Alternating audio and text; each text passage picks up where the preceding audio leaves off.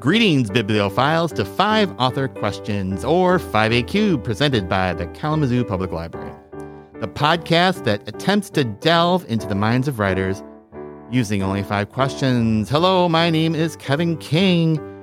I am the head of community engagement.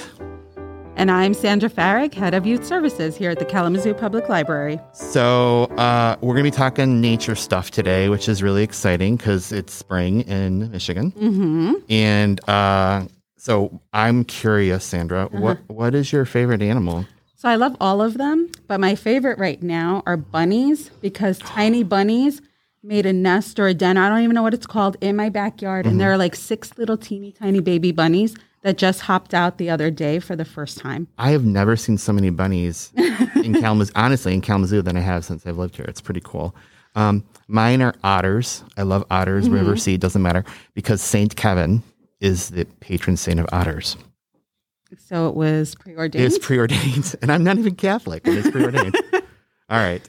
So if you are a fan of 5AQ, and why would you not be, you can follow us on Instagram at 5 Author Questions. If you got a question, you can email us at podcasts@kpl.gov.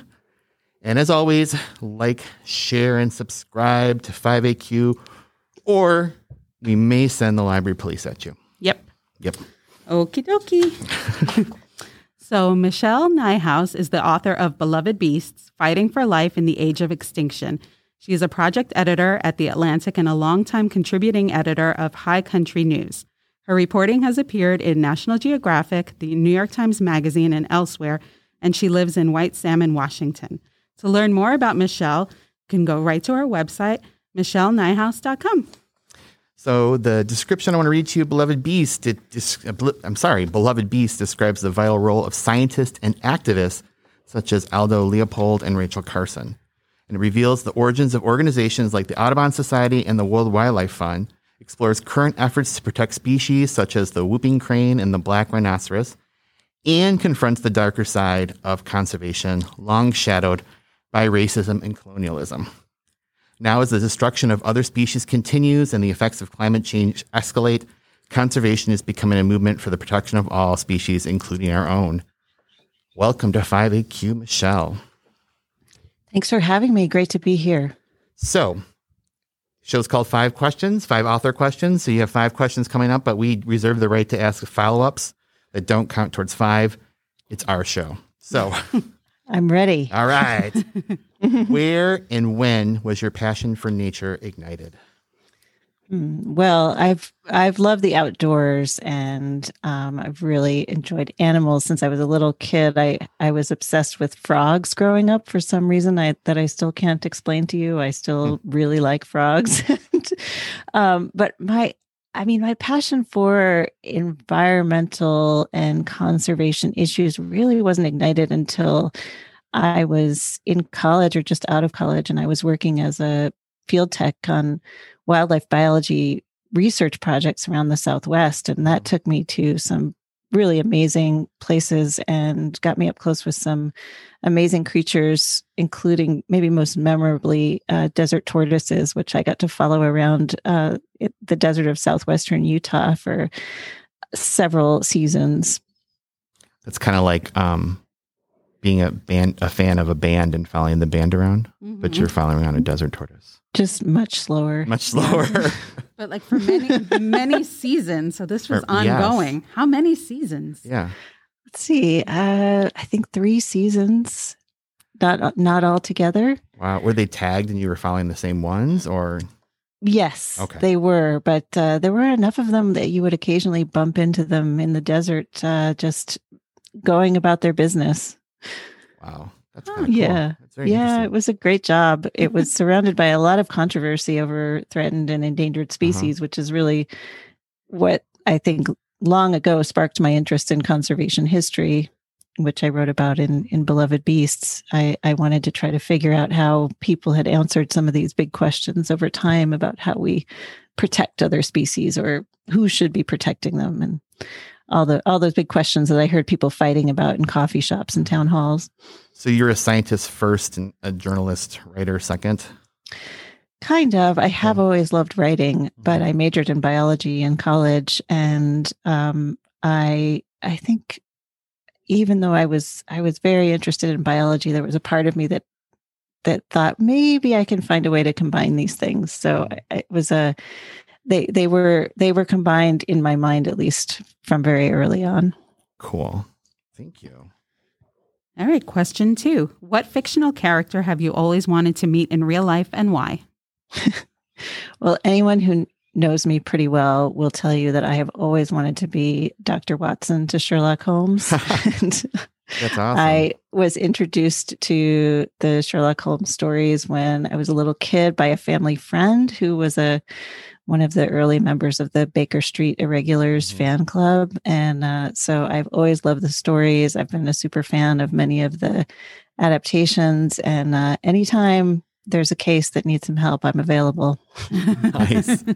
To be a super fan of Sherlock Holmes is like, that's kind of, super fan of Dr. Watson is interesting because usually people would probably be Sherlock Holmes. Well, Dr. Watson is the super fan of Sherlock Holmes. Oh, so, nice.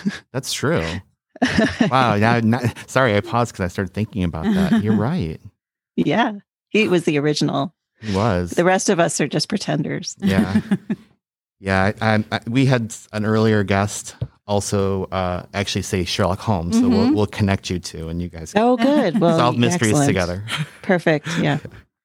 So question 3, you and your family lived off the grid in rural Colorado for 15 years.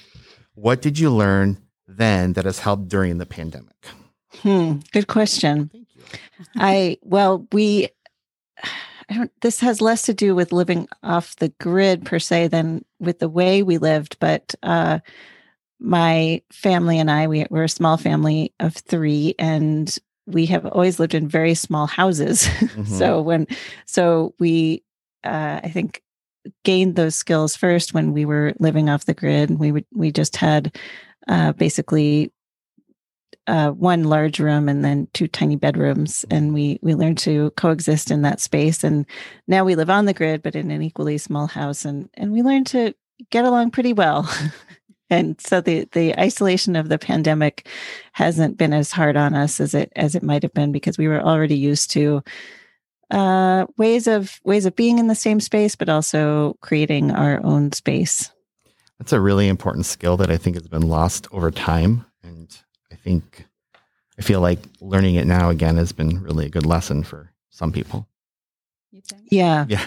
Well, I just think the idea of not being able to exist in a space with other people without having to be constantly interacting I had 5 people in a tiny 2-bedroom in New York, which was barely 500 or 550 square feet. So you know it too then. Yeah. And then I had 3 people in a 400 square foot, or I think it was like 375. Wow. So. Oh, yeah. Yeah. Whenever I talk about how I live in a quote unquote small house, New Yorkers are always like, yeah. Whatever. Whatever. That is not small. Been there, done that. I remember last summer I was so excited because I needed some time by myself during the pandemic, and I found an Airbnb. It said off the grid cabin, and I was super excited. But it was like, they advertised it as off the grid, but it still had stuff that I needed. It was gridded. It was totally gridded. Yeah. The grittiest of the grids. We were off the grid, and that there was no grid we were connected to, but our power came from solar panels, and we had all the mod cons except we couldn't have things with the heating element. So waffle iron, hair dryer, clothes dryer, those things we couldn't have, but everything else we had. So it wasn't exactly, we weren't suffering. It wasn't like a Little House on the Prairie. Not at all. Oh, okay. People sometimes visualize it that way, but it was not hard. It was mostly extremely pleasant. I can totally imagine that. Yeah. If you'd see Sandra's face right now when I said I can imagine that, she gave me the look like, whatever, dude. Well, I was trying to think of me living during the times of Little House on the Prairie, and I'm like, I'm too high maintenance for those shenanigans. Yeah. I can't do that. Yeah. We had a washing machine. We had a TV, internet. We were fine. Oh, yeah. had Yeah, everything it was needed. when we had a string of cloudy days. Sometimes the battery would get a bit low, and then it would be true Little House on the Prairie situation. But we always knew it wasn't going to last long because it was Colorado, so the sun always came back. I was going to say, Yeah. you live in the opposite where you live. You couldn't do that in Michigan. You would never have power. Right? No, that would be tough. Yeah. Okay, question 4. If you could pick a theme song for your life, what would you choose? Oh my goodness, I can't pick just one theme song, but I can tell you Tell us the all song. of them. All of them.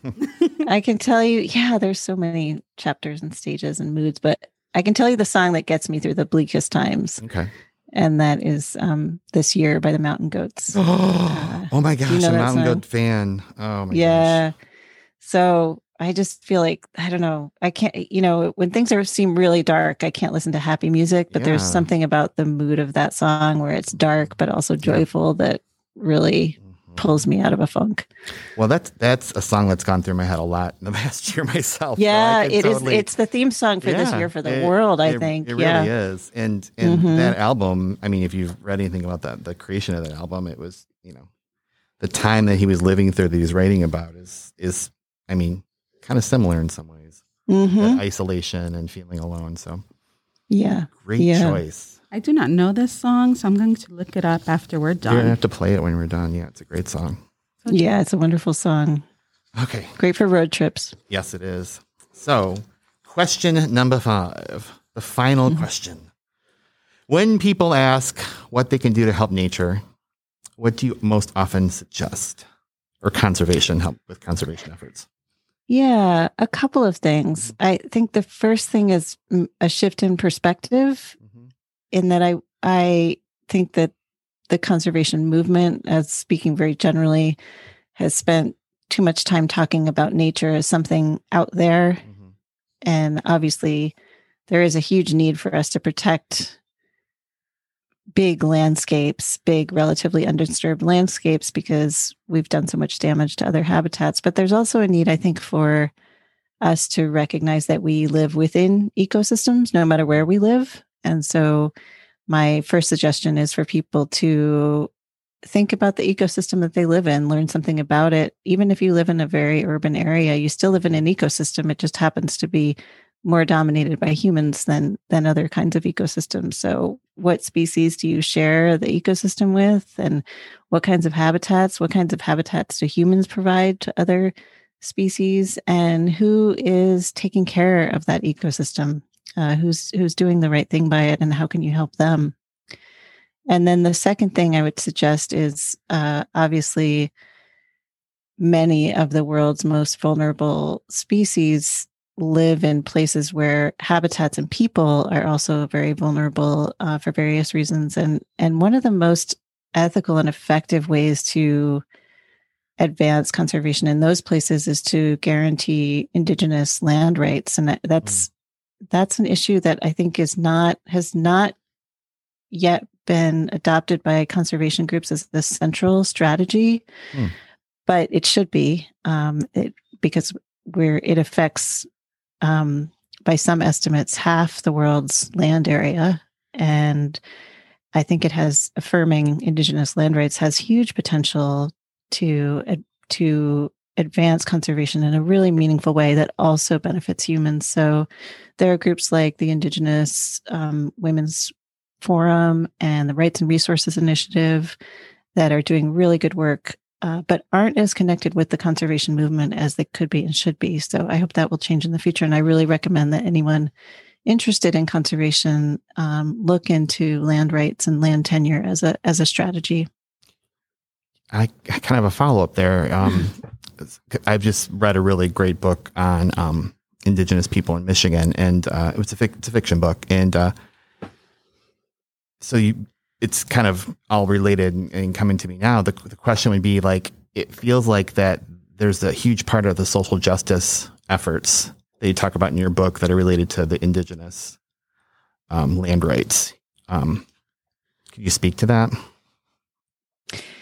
Yeah, I think that for a long time, the conservation movement has seen itself as separate from social justice movements, in part because conservationists have often seen themselves excuse me, have often seen themselves as protecting nature from humans. And of course, humans can be incredibly destructive. It's often necessary to protect nature from humans. But if we are to achieve conservation on a meaningful scale, humans also have to play a constructive role in conservation. And we know from experience and research that not only Indigenous people, but people of all kinds, when given support and opportunity, can manage the resources, whether it be species or habitats that they depend on. They can manage them long-term and very successfully in a very sustainable way. And so Indigenous land rights gives rural communities and indigenous communities the kind of stability and ability to plan long-term. And that, of course, makes it much easier for them to either revive these existing management strategies or adapt new ones that really allow people to coexist with other species, which is, we can't protect the species and habitats we need to protect with parks and reserves alone. Parks and reserves are great, but that can't be our only strategy. We have to learn to coexist. And I think, as I said, I think Indigenous land rights are one of the most ethical and effective ways to accomplish that in the short term.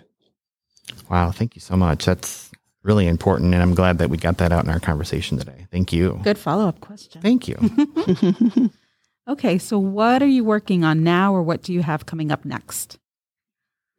Well, Beloved Beast just came out, so I have been talking about it and also writing things that are related to conservation history. I just finished a piece for The Atlantic about John Muir and the Sierra Club's reckoning with his commissions and omissions, and how the things he said and didn't say affect conservation, the conservation movement today, affect how conservationists see nature today. And broadly, it's similar to what I was just talking about, that John Muir, despite having accomplished many good things, and having founded the Sierra Club, which has, of course, done great work for many, many years, also he really didn't see the places he loved as being deeply inhabited by humans, even though they were. And so call it a failure of imagination. I think it has affected the viewpoint of the conservation movement over time and led people to think that the places they love and want to protect don't have a human history. And almost every case, they do have a human history, and that history, and as well as of course the present day inhabitants, need to be protected too. Thank you for sharing that as well. I was wondering if we were going to talk or touch on John Muir's legacy at all. So I'm glad that it came up. Look forward to that piece in The Atlantic coming up. Yeah.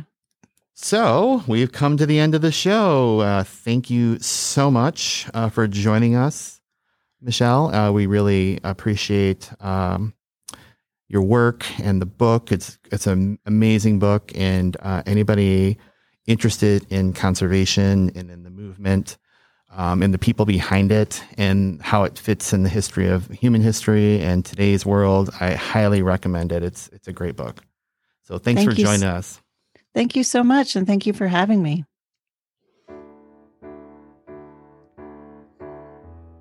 Thanks for listening to another episode of 5 Author Questions presented by the Kalamazoo Public Library. Be sure to subscribe so you do not miss a single episode. And finally, we leave you with a quote from Henry David Thoreau. It is not enough to be busy. So are the ants. The question is, what are we busy about?